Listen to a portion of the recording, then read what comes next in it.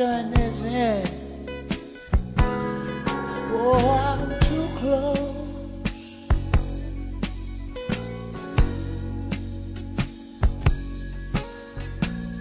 to shaking hands with all my friends.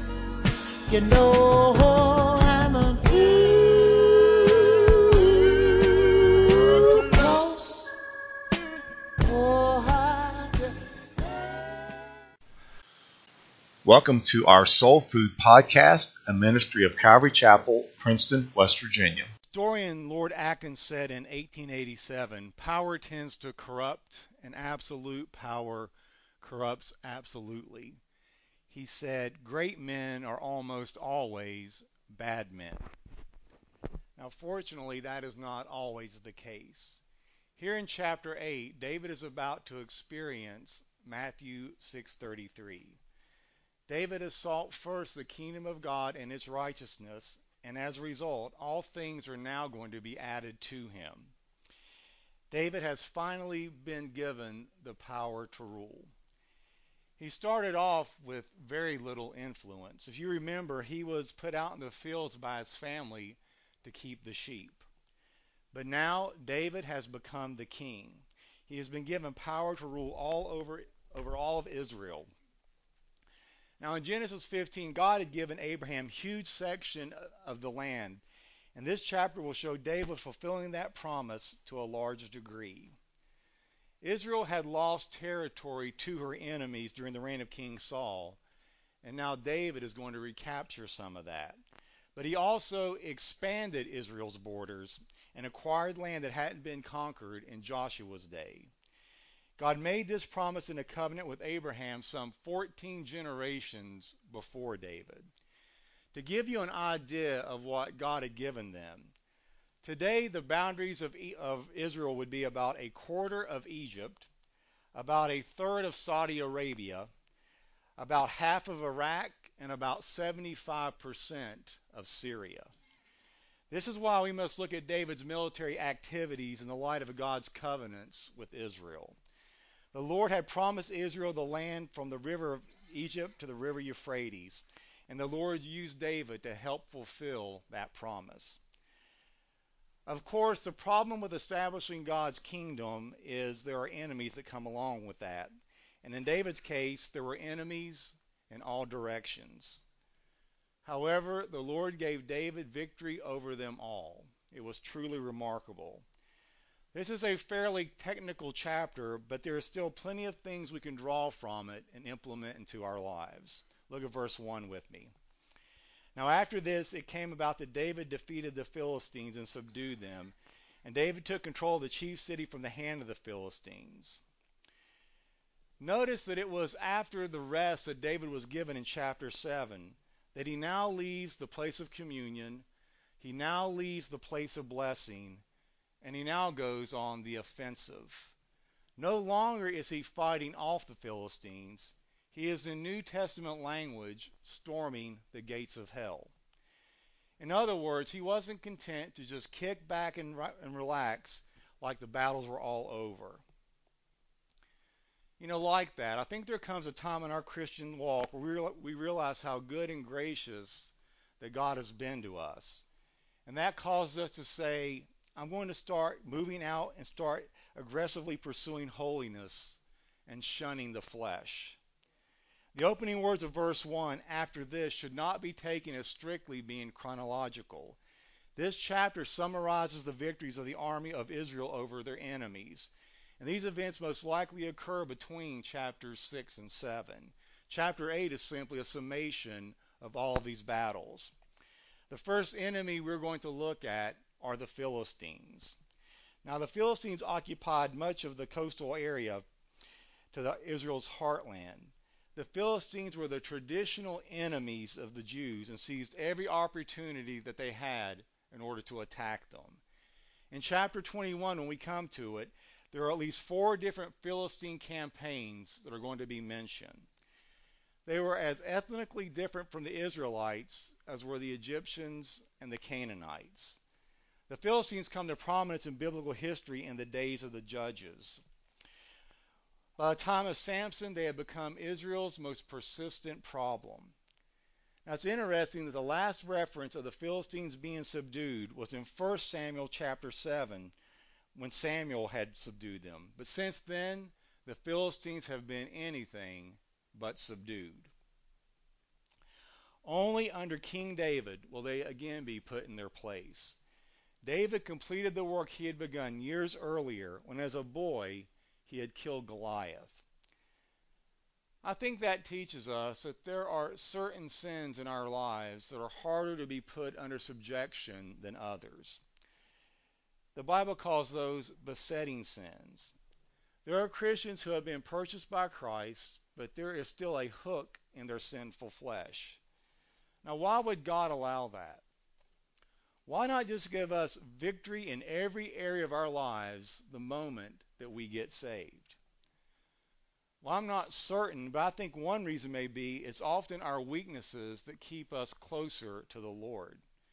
Because it is in our failures oftentimes that we realize our need for the grace of God. Let me give you an example. Back in Exodus 23, Israel was having trouble with the Hivites. Listen to how the Lord is going to deliver them. The Lord says, I will send hornets ahead of you that they will drive out the Hivites, the Canaanites, and the Hittites before you. I will not drive them out before you in a single year, that the land may not become desolate and the beasts of the field become too numerous for you. I will drive them out little by little, until you become fruitful and take possession of the land. Little by little. My friends, sometimes that's how the Lord does things in our lives. Little by little. We may wish it would happen all at once, but we need to remember that God's ways are always best. Verse 2, please. He defeated Moab and measured them with a line, making them lie down on the ground. He measured 2 lines to put to death and 1 full line to keep alive. And the Moabites became servants to David, bringing tribute. The next enemy from the east was the Moabites. Now, the Moabites play a very different role in biblical history from the Philistines.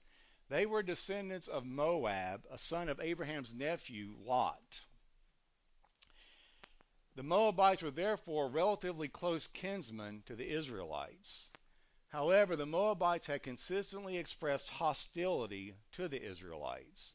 In the days of Moses on their journey from Egypt to the Promised Land, the Israelites had sought safe passage through the land of the Moabite territory, but they were refused. This was an act that was not forgotten. Not only that, Moab's king Balak unsuccessfully attempted to have Israel cursed by the prophet Balaam. But contrary to Balak's plan, Balaam prophesied the defeat of Moab. Listen to his words concerning the Moabites. A star shall come out of Jacob, and a scepter shall rise out of Israel. It shall crush the forehead of Moab. Well, here in chapter 8, we learn that this star or scepter was initially David, and it was also a future fulfillment of Christ himself. Earlier, Moab had been friendly to David because they thought that he was Saul's enemy.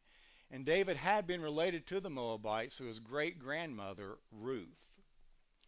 But because the Moabites had hired Balaam, the prophet, to curse Israel, and then led Moab in seducing the men of Israel, the Lord declared war on Moab. And David was only continuing this crusade. Okay, but what about the deal of David lining men up and killing 2/3 of them? Well, this is difficult. David executed fully 2/3 of the captured Moabites, strangely measured out by a line. When we read of such terrible violence, especially in the Old Testament, we need to respond carefully to it. Our task as Bible students is to learn from the text of Scripture, not to make our own independent moral judgments of what we find there. John Calvin captures the tone of the text where he writes, "The stringency which David exercised against the Moabites ought not to be considered cruelty, but to be the just judgment of God, since they had abused his long patience and had mocked him." What he is saying is, rather than mounting our moral high horse and condemning David, we should recognize that the righteous judgment of God includes judgment on all those who are in rebellion against him. Now, in his mercy, that judgment may be held back for a long time, given the opportunity for repentance. But as was the case with the Moabites, the day will come when God will judge the world in righteousness. That reminds us that we should not abuse the patience of God by failing to heed the warnings of the gospel concerning the righteous judgment that is to come. What happened to the Moabites should serve as such a warning. Whenever we read of such things that we do not understand, especially in the Old Testament, I think we would be very wise to follow the example of Job, who after questioning God's dealings towards him came to this very sound conclusion at the end. He said, "Therefore I have uttered things that I did not understand, things too wonderful for me, things I did not know. I have heard of you by the hearing of my ear, but now my eyes have seen you. Therefore I abhor myself and repent in dust and ashes." A good rule in life is to remember that there is a God and we are not him. Write that down. That's brilliant. Remember, you heard it here first. Verse 3.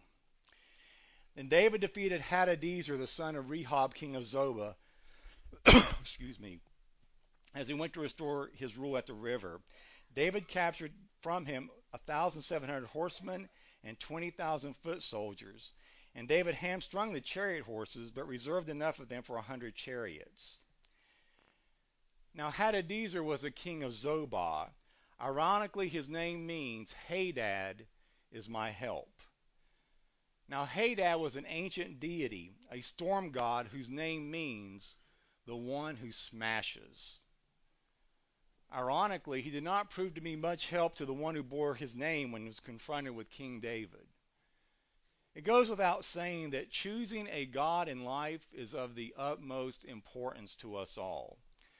I remember when I was young, my brother-in-law had these two 12-inch high Buddha statues. Do you know what he used them for? They were the bookends that held up his Steely Dan and Pink Floyd record collection. And that's really all the power they had to begin with. Also notice verse 3 says, David went to, and here's the word, restore his rule at the river. David just didn't take new territory. He also recovered old territory that had been previously lost. And I think there's a principle there for all of us. I find that sometimes the Lord wants us to face old enemies.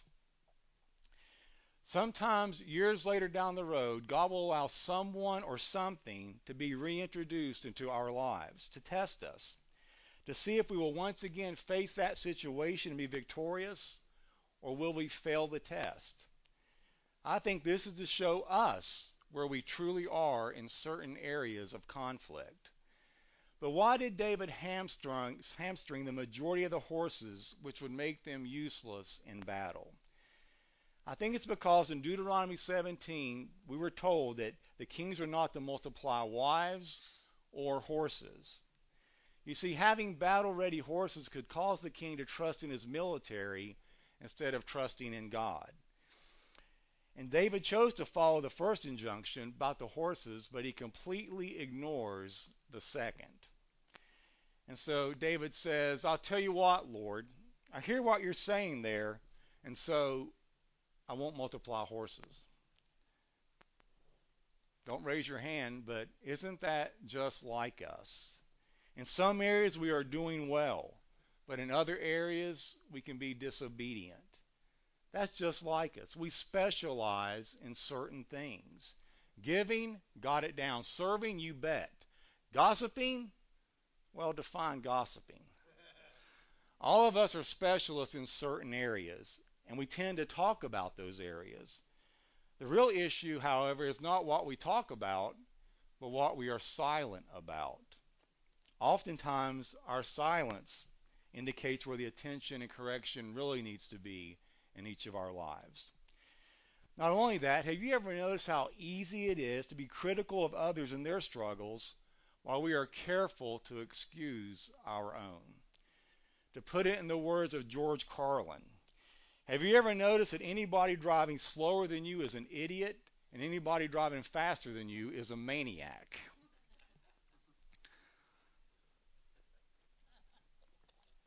But what are we to make of David sparing enough horses for 100 chariots?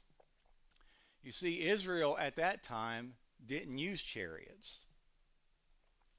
In fact, David even wrote in Psalm 20 that to trust in chariots was understood by David himself to be contrary to trusting in the name of the Lord. In general terms, trusting in chariots was a sign of Israel's turning from trust in the Lord also. And eventually, Isaiah's condemnation of the apostate Israel includes these words: "There is no end to their chariots."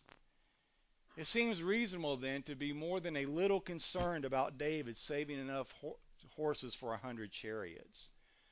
Was he intending to experiment with this strange military hardware? Is there a hint here that David's trust in the Lord was not perfect? Probably. But the wonderful thing is that God knew about David's weaknesses and his vulnerabilities. And we need to keep in mind that the best of men are men at best. God knew David thoroughly, and yet he preserved him still. Likewise, even in those areas that we struggle, God is faithful to us, and I'm so glad about that. Verse 5, please. When the Arameans of Damascus came to help Hadadezer, king of Zobah, David killed 22,000 Arameans. Then David put garrisons among the Arameans of Damascus, and the Arameans became servants to David, bringing tribute. And the Lord helped David wherever he went. David took the shields of gold which were carried by the servants of Hadadezer and brought them to Jerusalem. From Beta and from Berothai, cities of Hadadezer, King David took a very large amount of bronze. Now, Aram there seems to be a term applied to a broad geographical area north and northeast of Israel, covering Syria, Lebanon, and upper Mesopotamia. And these Arameans tried to come to Zobah's rescue, but instead they also were defeated, so that the whole area north of the Euphrates came under Israel's territory. This gave Israel important military installations and also control of the very valuable caravan routes that passed through that territory. But the irony is pointed here. We noted earlier that Hadadezer's name means the god Hadad is my help. But his false god had been no help to him, and the ones who came to help him also were unable to help. And so David struck them down in even greater numbers than he had taken from Hadadezer himself. Verse 9, please. Now when Toi, king of Hamath, heard that David had defeated all the army of Hadadezer, Toi sent Joram his son to King David to greet him and bless him, because he had fought against Hadadezer and defeated him. For Hadadezer had been at war with Toi, and Joram brought with him articles of silver, of gold, and of bronze. King David also dedicated these to the Lord, with the silver and gold that he had dedicated from all the nations which he had subdued, from Aram and Moab, and the sons of Ammon, and the Philistines and Amalek, and from the spoil of Hadadezer, son of Rehob, king of Zobah. So David made a name for himself when he returned from killing 18,000 Arameans in the Valley of Salt. Notice that after hearing that David had defeated the army of Hadadezer, that Toi, the king of Hamath, sent his son as a delegate to bless King David. This is a model of what the kings of the earth should do when faced with the Lord's anointed king. Listen to the words of the second psalm. Now therefore, O kings, be wise. Be warned, O rulers of the earth. Serve the Lord with fear, and rejoice with trembling. Kiss the Son, lest he be angry, and you perish in your way. For his wrath is quickly kindled. Blessed are all who take refuge in him. This is what the king of Hamath did. It's not necessary to face God's king as an enemy. Those who do so will certainly be overthrown. But those who seek peace with him, as did Toi, will certainly find that peace.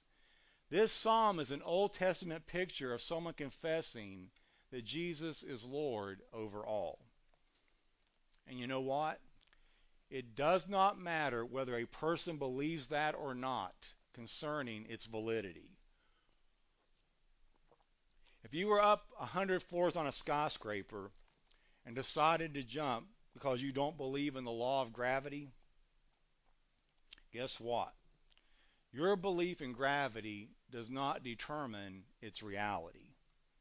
In the same way, a person's disbelief in God and the judgment to come is not determined by their refusal to believe in it. Simply put, we can either confess Jesus is Lord from the glories of heaven or from the torments of hell. But be very sure, one day, everyone in this room will confess that Jesus is Lord. In verse 12, we see that David also defeated the Amalekites, a commission that his predecessor Saul had failed to fulfill. From the days of Moses, the Lord had declared war on Amalek, and David was only continuing that crusade. But one thing that really impresses me with David was his reaction when God told him that he would not be the one who would build the temple. He didn't react as some people do by saying, "Fine then, I'm not going to do anything," and just moped around the rest of his life. Thankfully, David didn't attend Boone's Farm University where all you do is whine. That came to me in prayer, believe it or not. But some people are like, if I can't be up front, I'm not going to do anything. And preacher, you can say all you want to say, but in the words of that great old song, I shall not be, no, I shall not be moved.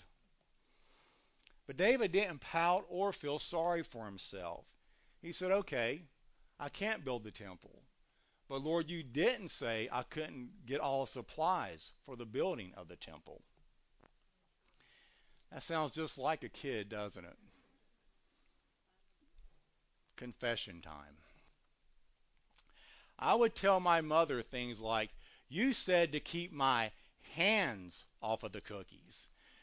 You didn't say I couldn't nudge it off a plate with my nose and eat it like a pig at a feeding trough. You didn't say that. That's kind of what's going on here. As an aside, such behavior will cause people to give you the moniker Mean Little Billy. But here David brought all that spoil to Jerusalem and dedicated it to the Lord in order that it would eventually be used in the building of the temple. You see, even though David could not build the temple himself, he didn't pout, he didn't quit, he didn't get angry. He simply set to work gathering all the supplies for Solomon. Once again, I point this out because sometimes people say, if I can't be on the worship team, I'm not going to sing at all. If I can't teach the adults, I'm certainly not going to teach the children. If I can't be recognized or utilized in the way that I think that I should be, I just won't do anything. You know, when people say such things, they're just proving the point that they do not need to be doing those things because they're too immature and their service isn't unto the Lord. Now, David was used mightily because even with all of his faults and failures, and we're going to see a bunch of them as we make our way through 2 Samuel, he still served the Lord every and any way that he could. Likewise, we might not ever be an evangelist or write a book or preach a sermon or go to the mission field, but all of us in here can do what David did. We can work behind the scenes providing the supplies through intercession and prayer. It's funny, the temple is known commonly as Solomon's temple, but in reality, in my opinion, it was the heart of David that built that temple. And I think he will be credited eternally for doing that. Verse 14, please. He put garrisons in Edom, and all Edom he put garrisons. And all the Edomites became servants to David, and the Lord helped David wherever he went. So David reigned over all Israel, and David administered justice and righteousness for all his people. Joab the son of Zeruiah was over the army, and Jehoshaphat the son of Ahilud was recorder. Zadok the son of Ahitub and Ahimelech the son of Abiathar were priests, and Sariah was secretary. Benaiah, we're going to call him, the son of Jehoiada was over the Cherethites and the Pelethites, and David's sons were chief ministers. It appears that while Israel was attacking the Syrians and Arameans in the north, the Moabites attacked them from the south. But the Lord had given them a great victory in all of this. And though David and Joab were the ones that were the leaders in conquering this, it was the Lord who received the glory when David commemorated the victory in Psalm 60, where David wrote concerning the Lord, "Over Edom I have cast my shoe." Now, casting my shoe is a metaphorical expression that may have a dual meaning. One, that God claims Edom as his territory, and secondly, God treats Edom like a servant who would clean his master's shoes. It expresses the humiliation that God brought to the proud Edomites whom David conquered. But of all the nations mentioned in this chapter, the Edomites were the closest relatives of the Israelites. They were descendants of Jacob's brother Esau. But despite these links of kinship, the Edomites had also refused to grant the Israelites safe passage through their land. Their severe act of unkindness was also remembered, and hostilities continued through the following years. Sometime later, once again, Balaam prophesied the victory now recorded in our chapter this morning, where he prophesied these words: Edom shall be dispossessed. Seir also his enemy shall be dispossessed. Israel is doing valiantly, and one from Jacob shall exercise dominion and destroy the survivors of cities. And so we see these nations, along with Edom, gather themselves against David. In verse 14, we also see that David has now subjugated Edom. Trivia question. Where else in Scripture do we find an Edomite in alliance with a non-Jewish ruler? There was an account of a Gentile ruler and an Edomite coming together and becoming friends. Why? Because, like in our account today, they took their stand against a Jewish king. It was a man named Herod and a man named Pilate. Listen to these words in Luke 23:12. Now Herod and Pilate became friends with one another that very day, for before they had been enemies with each other. So these two guys had been enemies, but they had one thing in common. They both refused to acknowledge that Jesus was the king. Isn't that interesting? Yes. Plus, now if you're ever on a game show and the topic is obscure Bible passages, I like some of your winnings. But let the Lord guide you on such matters. In verse 16, we know very little about Jehoshaphat or his position in David's government. The recorder is probably the officer who kept the records and advised the king as would a Secretary of State today. We do know, however, that Jehoshaphat was very fond of jumping around a lot.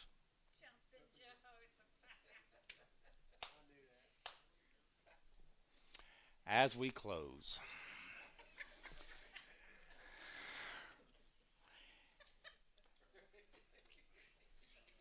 it is fitting, therefore, to sum up the chapter. So David reigned over all Israel.